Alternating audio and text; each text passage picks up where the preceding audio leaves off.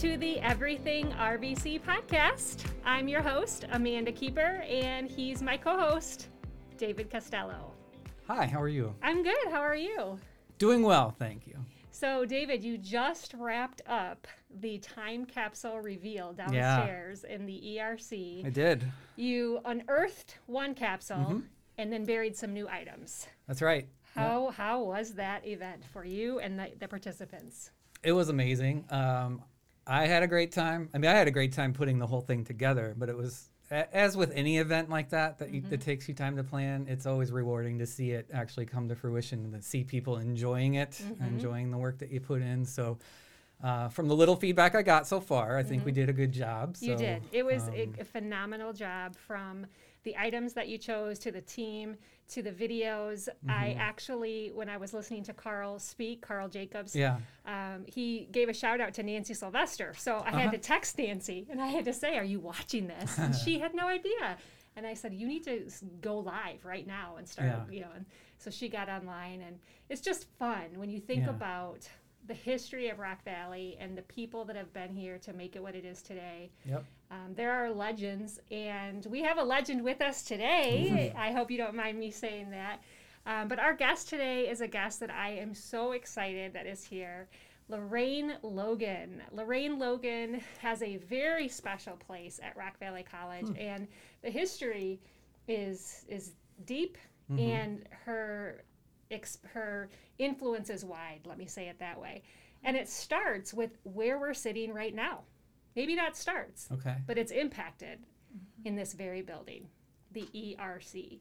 So Lorraine Logan, you are a innovator, you're a community advocate, you are somebody who's a champion for people that need it the most.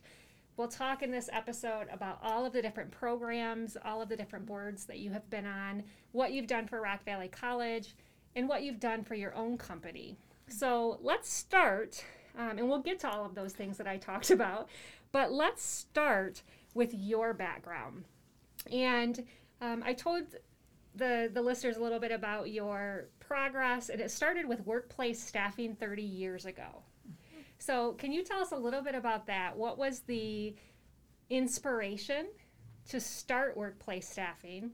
And usually when people are inspired to do something, it stems from childhood. So I actually want to start in your childhood and have you describe a little bit about what it was like growing up and what led to workplace in terms of your values. That's a super crazy question, because actually when I was 10 years old, I was working inside of my father's farm implement business, and I, in my off time, would design checks for the business that I was going to eventually have for myself. So it does go back to age 10, and my father owned a business, owned the school buses in our small town, had farmland where he grew wheat and that kind of thing. So very much I was involved on his side of life more than with my mom. Okay. And he gave me a lot of messages about being self-reliant, being smart, being self-fulfilling. So all those really stuck with me. And I knew that a business would be a way in which I could express myself. It was also a way in which I would be responsible for my own earnings.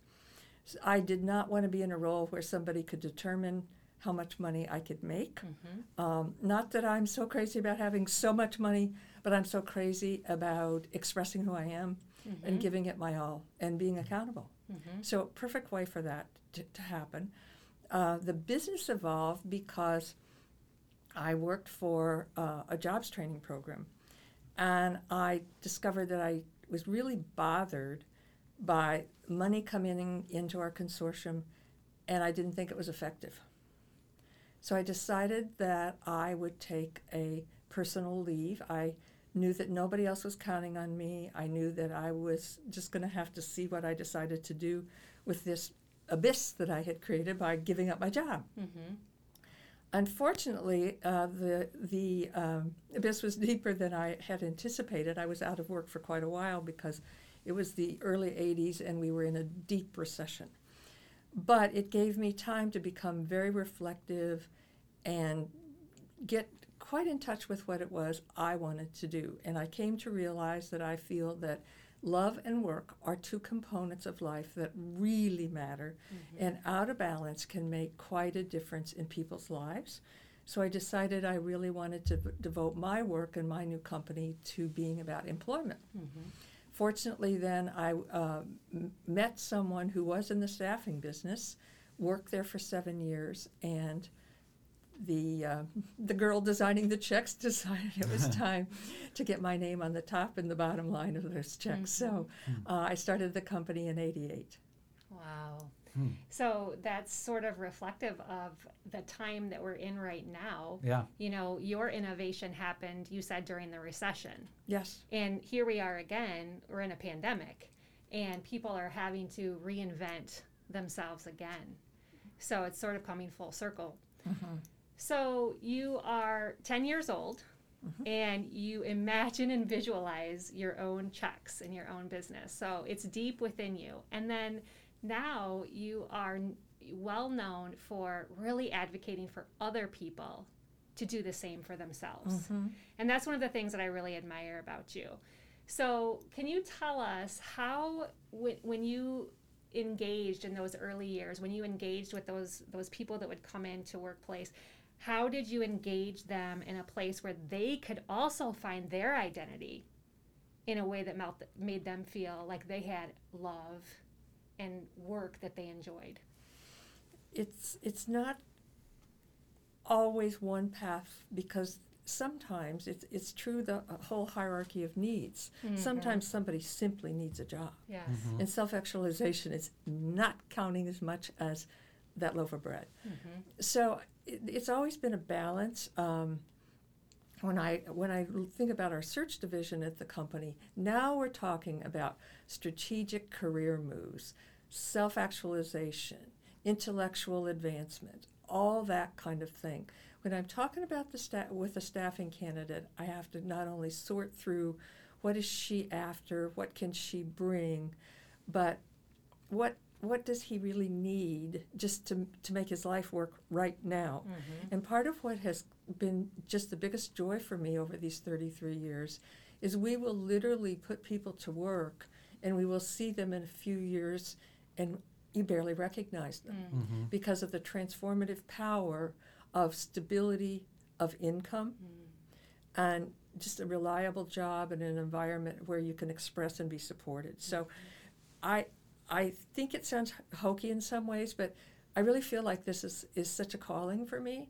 And I try really hard to see the essence of people and to really hear what they bring to the conversation, both what they articulate, but maybe what their energy, where they show their energy with the greatest passion and that kind of thing. Because even when we have to take that job that we have to just have, there's still something within us that wants to be fulfilled. And I think my commitment is to be part of helping people identify that. Then I have the privilege of being pretty insightful about ways to get things done. So if I listen and someone says to me, I really know that I could do this, and I start thinking about who in the community do I know, what processes will it take, how do I help them put that together? And so that's another really interesting piece of just expressing my connection to people. Yeah, and that's probably why when I first spent 1 hour with you, I fell in love with your vision, because I feel very, very similar. I feel like you're articulating the way I like to live my life. I said last week that I love to sit 1 hour with a person so I can find their essence, and you just used the same word. I call it the Christmas tree moment. When you ask a person the right question, you'll see their eyes light up like a Christmas tree, and you can find what it is. That even if they're in a temporary job that's not exactly the long-term goal, but you can find a way to make it feel like they're on their way and they're on the path to that, you can help them self-actualize. And man, that is a beautiful moment when you can see that. And sometimes, Amanda, I know you and Dave agree with this, people express their Christmas tree moment and they need somebody to affirm it, to say, I see that in you. I know you would do that or could do that, and I know you will do that. Yeah. So we talk a lot here at the college about the number of lives we impact. And our last, a guest we had on last week who's taught here for a number of years, she actually had done the math about how many students she feels like she has impacted over the years.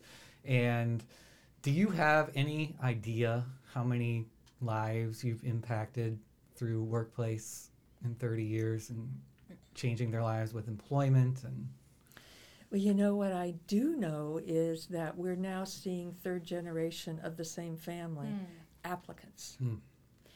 And it's thousands, Dave. I really don't even begin to guess. And some are such a light touch that it's almost a whisper. And some are deeply profound. I mean, there are a handful of people who something will occur and they'll go, oh, she started me here. And they'll call me up and they'll say, okay, you know, I'm now the director of blah, blah. But you said, oh, we're going to overlook that typing test way back in the day because I know you can do this and I'm going to put you in there in an entry-level position. And so that's pretty exciting stuff.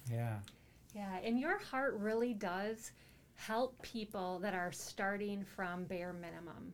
What I've noticed in a lot of your philanthropy work is that you are really trying to reach people who have odds stacked against them. Is that how you would articulate it, or use your words if you would? That was a Christmas tree moment. Okay. It brings tears to my eyes because it's true. I like to use philanthropy to make a statement. You mentioned in the intro that we're sitting in a space. You know, I realize being a member of the foundation board and we're seated to raise money. And I was listening to the then executive director talk about this rehabilitation of this building and what it was going to take and blah, blah. And I stood there listening to her and I thought, okay, I can speak about an African American. I can speak about a woman. And those two things need more conversation and uplifting in this community. That's right. And I'm sitting where I can make that happen. You know, do I care, to be honest with you, did I care about the bricks and mortar of the library? Well, sort of, but not a lot. Did I care about the world recognizing Estelle Black? You betcha.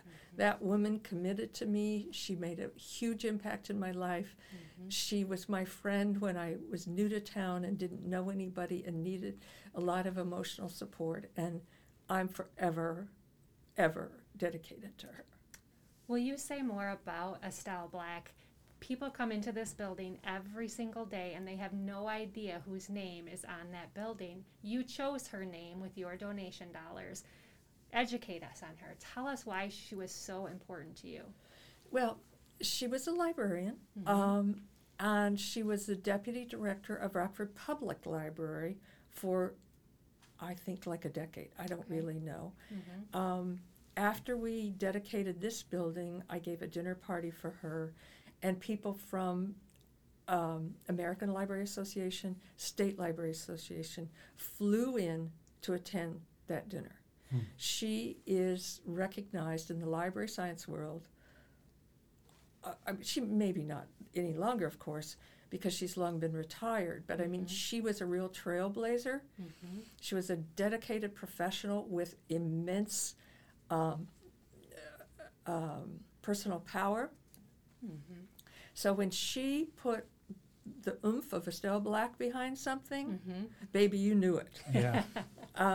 So she met me when I was in my very first job here, and she was a commissioner on the board for the organization where I was doing my work, and she just took me under her wing. And when I started the company, you know, it was a struggle.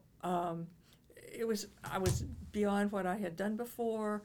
I had a business partner in the beginning, and just a lot of things that needed to be handled. And I would be pretty challenged sometimes to just think about what to do next, how to do it best.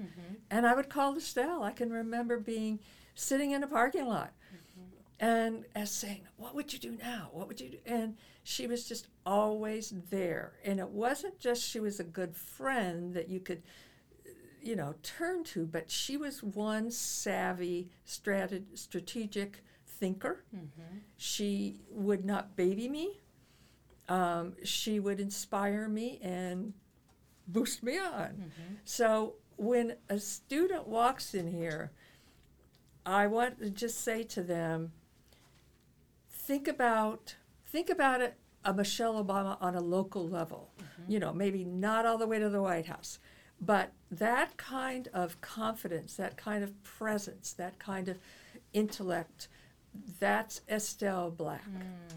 Yes, thank you for that comparison. So that grace and that willingness to see other people and to turn the camera around at others and elevate other people.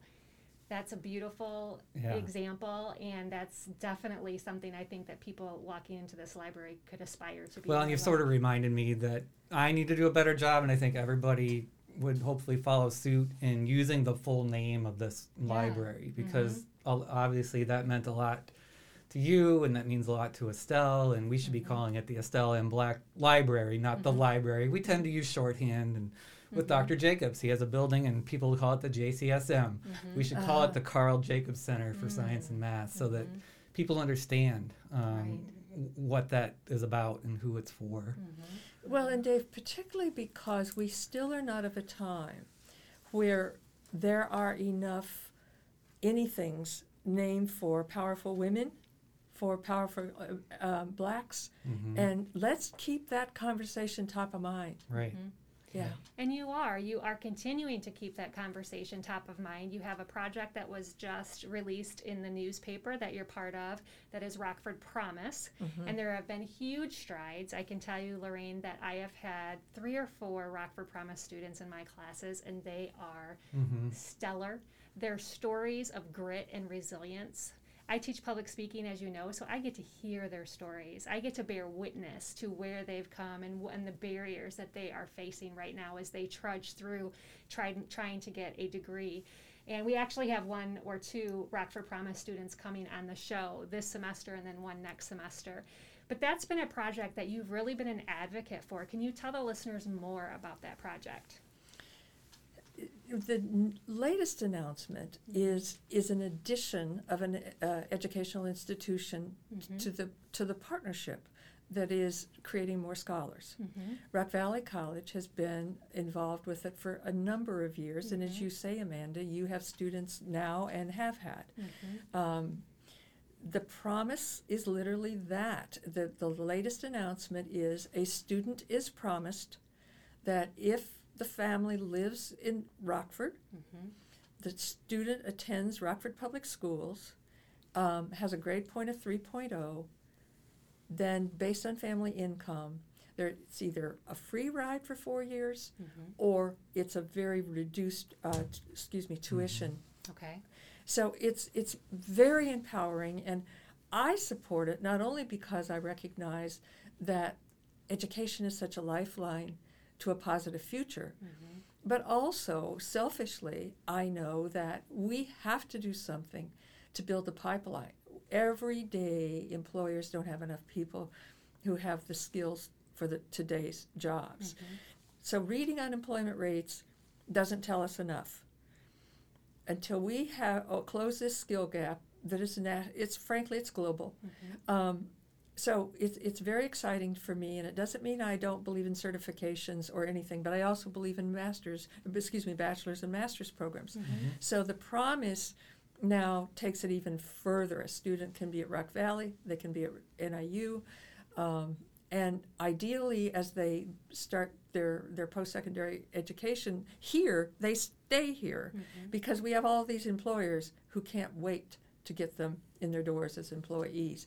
And my aspiration for working with Rockford Promise is to help build just like we had for Engineering Our Future. I want us to have internships so that we start relationships that are going to encourage the scholars to not only study here, but stay here. Yeah, absolutely. My mentor, Martha Cooper, in grad school, she said one sentence to me that really has led me in my life, and she said, choose the option that gives you more options. Yeah. And that's all you're saying. You're not saying that one is better than the other. You're saying here are the options, and we want you all to be on an equal playing field. And if you desire a 4-year degree, then we want you to have it. Right? And they're working. They're getting that 3.0. They're showing that they can have that grit and that resilience. And because a lot of them have things going on at home that they're fighting against, and even things like transportation issues or access to computers or, through RVC SOS, Rockford, Students of Service, we see this all the time. And so I really admire that. Another thing I noticed when doing a little research on you is that you've also done some work with Carpenter's Place. So again, I see this person that really tries to reach to the people who have the odds against them. Can you share a little bit about the work that you've done at Carpenter's Place? That's now been a bit ago. So it's a little hard for me to be really specific. I just know that when Al Barcema founded Carpenter's Place, and his own personal story really spoke to my heart and spoke to my family story. And I knew that the population that would be guests at Carpenter's Place was a population that needed to be valued, needed to be truly seen, and I was willing to be part of that. Yeah, and it's, again, the basic needs that we don't want anyone to be counted out because they don't have a basic need. Right. If you don't have, it's exactly what you said, it's Maslow's hierarchy. If you don't have basic needs, if you don't have food, transportation, water, clean air, if you don't have a place to sleep at night, how can you focus? Right? Well, and Amanda, I think we three agree. Nobody wakes up and says, I'm just going to go live in the street. There's a reason that someone is without a home right now. That's right. And it doesn't have to always be like that. And so when Carpenter's Place does the 13 or 14 liabilities to help people start getting in touch with what led to their current condition, they can work their way back to having a place to sleep, having a place to work, having relationships again. And that's what we're here for, is to help people have the fullest lives. That's beautiful. I didn't know that they do that. And that goes back to something we talked about last week with attachment, attachments to early relationships and having those relationships that are nurturing when we're children. There, like you said, there's a reason that people are where they are. Yeah. So I guess bringing this to RVC, how long have you been involved with the Rock Valley College Foundation, and why did you want to be involved with the foundation? Dave, we're supposed to be, I think, on the foundation board for 9 years. So I think I'm like in my second stint of 9 years. I don't even remember. It's been that long. And I was kind of naive and just pretty flattered. My banker came to see me and asked me would I sit on the Rock Valley College Foundation, and I, all the flutter, said yes, I would.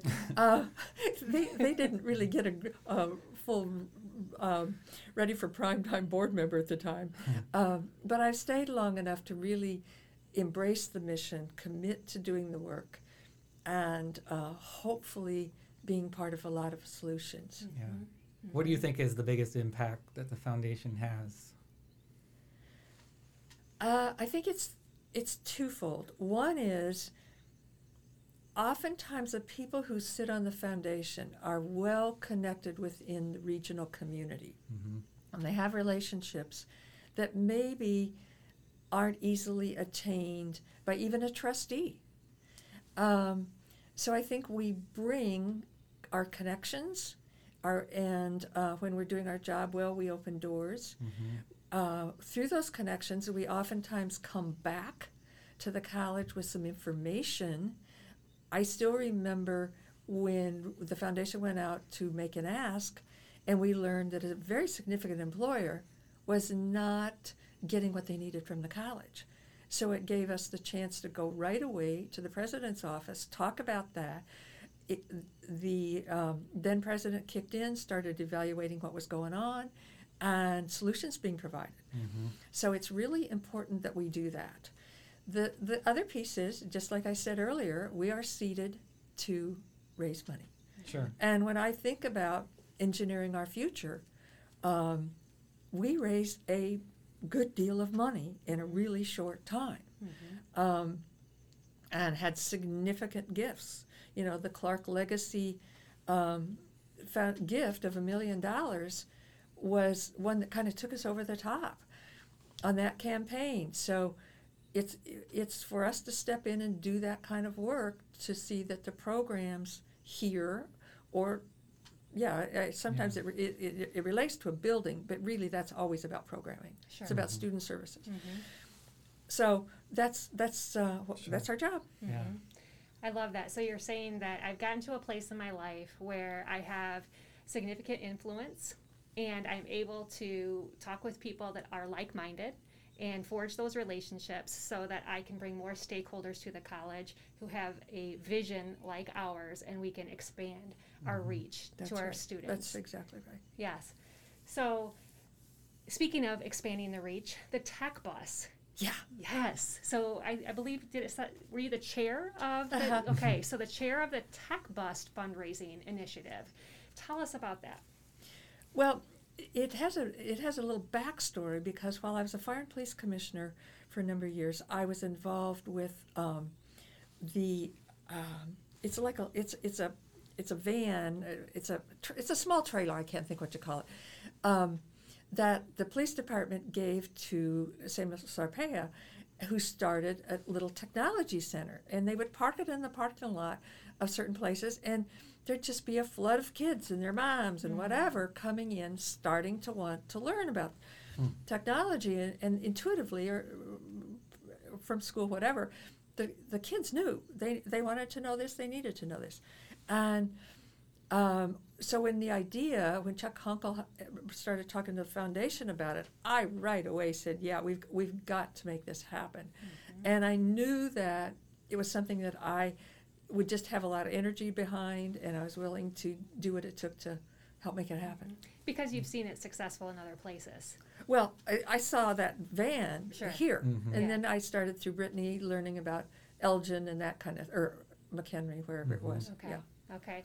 I spoke with Brittany today, too, and I told her that you were coming on the podcast, and she said, make sure you ask her about her love of Alas.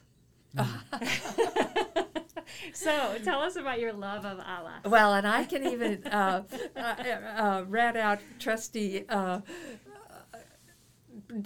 Murphy, too, because, so I was in a foundation meeting where Alas was discussed and presented, and the students talked about creating a campaign to raise money. And so I thought, this is pretty interesting. I think I want to help them learn how to do it. So I told them that I was going to give them a $10,000 challenge, that I'd pay the 10, but they had to raise 10, and now we'd have 2 scholarships. Okay, good. They liked that. They let me come to their meetings. We got all jazzed up about it. And one day, the foundation office one day, like 2 weeks later, the foundation office calls me and says, well, we got our 10,000. The Alice kids got their 10,000. Wow. I said, well, but they were going to do this, and then they were going to do this. But okay. So I asked a couple questions, and they said that Chairman Murphy thought it was so cool that he walked in and wrote a check. So I called Pat, and I said, look, they were supposed to learn how to raise money. Yeah. It's not always going to be this easy, right? So I said, here's the deal, buddy. We're going to do another one. I'll do 5, you do 5, and we challenge them for 10. There you go. He said, got it. So we took it, we did that. Yeah. So it's been really great. Well, and I do want you to know that what you say to people that age really does have an impact. you know, David, I think I told you this, but I met Lorraine at the American Future Philanthropist, the American Professional Philanthropist Luncheon. Mm-hmm. Yeah. And RVC SOS, the students had won the Future Philanthropist Award. And Lorraine just happened to be sitting at the table. And she just started asking all these really good questions. And then I looked at Brittany and I said, who is that lady? Who is this person? This is funny now. I said, she's really sharp. Who is she? So she said, well, you have to meet her. So then Lorraine and I went out to lunch and had just a beautiful conversation. But you had talked with all of the students there that day at the table. And you had asked those questions to them. And I will tell you, they left so affirmed. You used the word affirmed.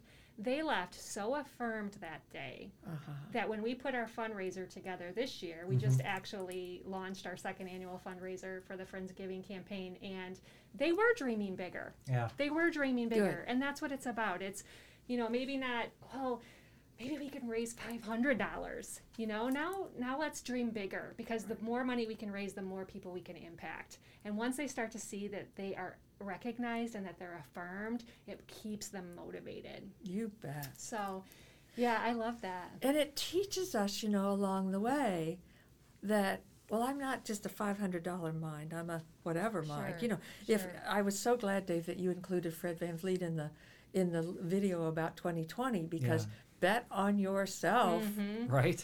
That paid off for him. Okay, hold on, though. Shout out to Fred Van Vliet if he will ever listen to our podcast. Yeah. I sent him, because we are doing this fundraiser, and I sent him a message on Instagram, and I said, hey, Fred, this is Amanda Kiefer from Rock Valley College. I'm betting on myself. Will you help us? I have not heard from Fred yet. Well, he's been a little busy. Yeah. So, Fred, I know you're signing all those big dollar contracts right now, but no, you're exactly right. Good for him. That's so awesome. And there's so much excitement around that. There's so much excitement and pride around that. People, you know, looking at a local and saying, look at you. And he is another person who he was a walk-on. He gives back, too. Yeah. Yes, he really does. He's done a great job, and he embraces Rockford, and he's proud to be from here, and he gives back. So, And bet on yourself. He was a walk-on, right? He was an undrafted. I think he was undrafted. He was. Right. Yeah. So he tried out. Yep. Yeah. Right. Yep. So that's a great story. Yeah. Well, I think the important thing about his message is that he's willing to put in all the hard work. Be confident. Yeah, and that's a good thing for all of us to remember. Yep. Absolutely. Well, let's switch gears just a little bit and have some fun, if that's okay. Sure. So we have some questions in a bag next to you, and we try to get to know you professionally, but also personally on this show as well. So let's start with the questions, and then we'll leave the campfire for the end. But just 2 slips of paper. We have no idea what kind of question you're going to pull out of that bag. So just choose any 2, and you can read them and answer them. I love this part. Me too. So, what do you strongly suspect but have no proof of?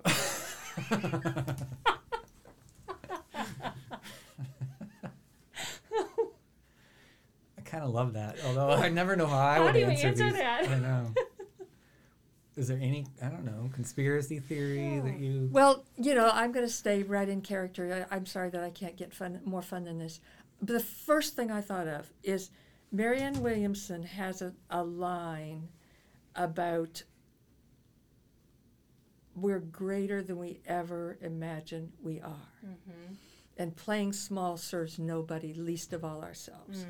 So what I strongly suspect is I've got a lot of time left, and I'm going to do some more good stuff, and it's going to surprise me at what I can do.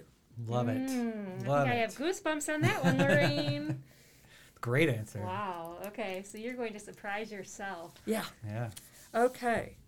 And bet on herself. And what's the most illegal thing you've done? Well, that one is painful, literally. Because on February 14th of this year, I ran a traffic signal that resulted in a car accident, totaling my vehicle, shattering my ankle, that had to have surgery.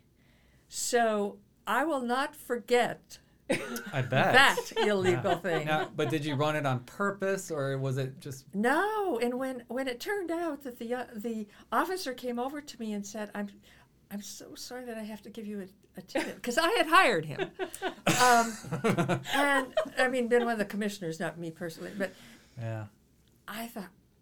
I did stuff. You don't see yourself as this neglectful driver, but trust me, I was. Okay. Trust me, I was. That's all right. That's better than Amanda's. Yes, that is better than mine. That is better than mine. So, I was wrapping us up to the fun stuff, and then there was one question that I cannot let you off this podcast without talking about because it's close to my heart and I know close to your heart. You had mentioned that there are some pretty significant leadership gaps in business and industry right now. Can you talk to us a little bit about where you see those leadership gaps, what they are? I think that it's first and foremost, there's no strong vision. Mm-hmm. That's what was really exciting to me about Rockford Promise. Mm-hmm. That was not focusing on where we are and what our obstacles or our limitations. That was focusing on where we could go. So we need not managers, we need leaders. And leaders have to have a vision. We have to drive to that vision. And it has to include the potency of our geographic. I mean, we were still one of the 9 best logistical centers in the nation. Mm-hmm. What are we going to do about that beyond just the airport? Mm-hmm. So the leadership gap is all about having the vision, having the audacity to go for the big vision, and having grid integrity as you get there. Mm-hmm. Mm-hmm. Yeah, I love that. And I love that you talk about our geographical location and making sure that we're capitalizing on those opportunities and having the audacity to do so. Yeah. So you have a theme in everything you say, and it's evident. You surprise yourself, have the audacity, bet on yourself, believe in yourself, elevate people. She's sharp. Who is she? Who is this lady? She's sharp. I will never forget that. And I don't think Brittany will either. No. She's like, let me tell you about her. And that was fun. I'll tell you my favorite, if I can just interject this. Yeah. Dick and I were sitting having dinner at a Brio one night, and the server just had always, we would go there every week, and the servers all knew us by name, and they Dick and Lorraine. And one day, this young woman, she says, "Oh, you're like Dick and Lorraine at the entry of the technology center." Oh. And it was just like, it brought it home to her. Mm-hmm, mm-hmm. And I don't share the story for, I guess it's to say, philanthropy, you never know how it touches people and how it can inspire people and how it takes them. Yeah. Mm-hmm. Because we became very real for her. Mm-hmm. And she'll see that as, well, they were just those diners. Right. Sure. Yeah. I bet you always wondered if people read that stuff. Yeah. When they walk through the buildings. Now you know. Yeah. Mm-hmm. They do. Yeah. Yeah. That's funny. So, Lorraine, you're sitting around the campfire and you're reflecting back on all the programs that you have invested in and the current programs you're investing in now in terms of your time, your talents, your connections, your networking, your ability to fundraise, your ability to offer innovation, your ability to problem solve, right? You talk a lot about problem solving. And there's one problem that you have to spend the year 2021 working on. What problem do you want to work on in 2021? I'm recently involved with the Merit Program at the University of Illinois School of Medicine. Okay. And that's about abuse of children. We have a very high incident rate, 1 in 4, in Winnebago County. Mm. And it has become even more pronounced with no school and just the way we're also locked down. I feel like that is something that a lot of people are not aware of the program. The extraordinary work of Dr. Davis and the nurse practitioner there. Mm-hmm. So I'm eager to see how I can build out the awareness and help with fundraising. Can you tell us a little bit about the program? So it helps children? So children who either through, it's often either law enforcement or hospitals and doctors. Okay. And because it's, they see other abuse, but a lot of sexual abuse. Okay. And these students, these children then have medical intervention, and it hopefully other processes that start removing them from the dangerous situations and helping them get into lives where they're going to be safer and they can start to heal emotionally, spiritually, physically. So again, reaching out to people that have the biggest obstacles, and starting with childhood trauma is the biggest obstacle that you can get. Right. Yes. Yeah. Well, I am in awe of you, and I told you I was so excited to meet with you because in many ways I hope to pattern my life after yours, and I hope to have an impact. I'm doing it in a very small way compared to you, but I aspire to be somebody who looks out and puts the camera on other people. That's one of the reasons David and I wanted to do this podcast, is because we really want to put the camera on other people and help them self-actualize. So talking with you every time to somebody who's very like-minded is so refreshing. Well, you guys are great hosts, and I'm really honored to have gotten a chance to talk with you. I could vouch for how excited she was, too, when she called me and she finally had a date and time. Please tell me you're not busy at 3 o'clock on Monday. I'm like, okay. Well, I love it because we were trying to find a time, and I called Lorraine on Friday, and she picks up on the first ring. And I'm like, Lorraine, she said, here's the only reason. And then she said, well, how about Monday? I'm like, I love her. Yeah. It all worked out. So we'll talk to her Friday. She booked on Monday. Yeah. And here we are today together. So we appreciate you. I want you to know that Rock Valley College appreciates you. Yes, we do. We in our small circle of people that we spend time with every single day, your name comes up often, and we just really, really want you to know that your work is something that inspires us to do better. So that certainly meant a lot for me, too. Thank you. Thank you for being here. Yes, thank you so much. Well, was it everything you hoped it would be? That was fun. Can you see my smile? Yes, I can. Your eyes are very smiley. Yeah, well, it's just, when you have a heart for service and you get to spend time with a servant leader who, makes it her life's mission to help people who are facing, like I said over and over, every obstacle. We don't have an equal playing field. People don't have an equal playing field. And it's as if she's looking around saying, where are the people with the odds stacked against them? Because those are the people that I want to help. Yeah, she's been involved. We talked about a lot of them, but you name any number of the big things that we've done in the last several years, and she's somehow involved. Yeah. Or the foundation's involved, and she's a driving force behind it. We talked about the tech bus. We're excited to roll that out. Rockford Promise. It's been great to watch that thing grow.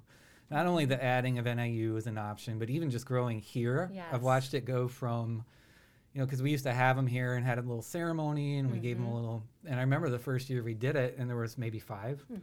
And then I remember a few years later, there was 30. Yeah.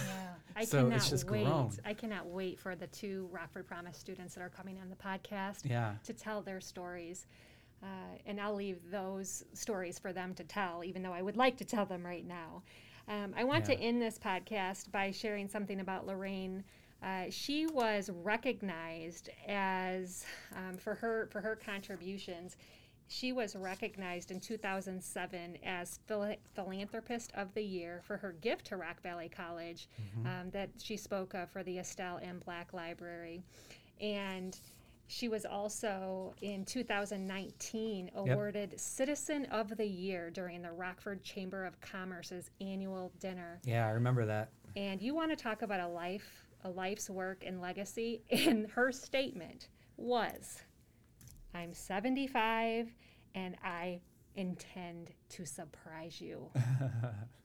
Well, that's pretty much what she just said, right? To surprise you. That's exactly what she just said. Yeah. So I think the title for our podcast will be a lesson from her to us using her word, surprise yourself. Yeah.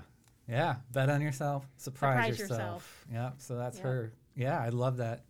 Yeah, that's exactly what she pretty much said when she answered that question. I don't think I'm quite done yet. So, and that's great news for our community, and that's great news for Rock Valley College that she's not done yet. Yes, it is. She said, I'm not even close, and I plan to surprise myself. Well, that's something. So. I loved it. Yeah, I can see where she has influenced and inspired you and the work you do and forming students of service and the things that you try to do to give back as well. So I can see it having an impact. Yeah, it definitely did. And when, she spoke about saying, hey, I see what you see, that's what she did for me that day at lunch. I told her about my dreams and my visions, and she said, yep, I see it, Amanda. I absolutely see it. And, it was like an instant bond. And I think we both shed some tears that day. And after you finally got to the bottom of who she was. Yeah, after I finally got to the bottom of who that sharp lady is.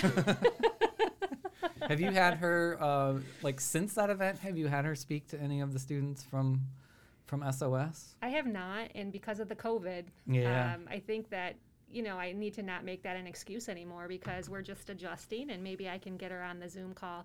And in fact, when she came on the show, she said, should we Zoom or do it in person? And I said, well, of course, we would love to have you in person. And she didn't, blink an eye at that. She came on in today, and it was just a really wonderful day, I know, for you, for your event and the school's event, the college's event, and then having Lorraine Logan cap off our day was just a real pleasure. We hope that you enjoyed this podcast today. We hope you have a wonderful holiday season, and let us know if you have anyone you would like to see on the Everything RVC podcast. Thanks for joining us. It's been another great week. Upcoming next week, we're going to talk some adult education with Pat Young and Tricia Wagner, our first duo sitting in the hot seat together.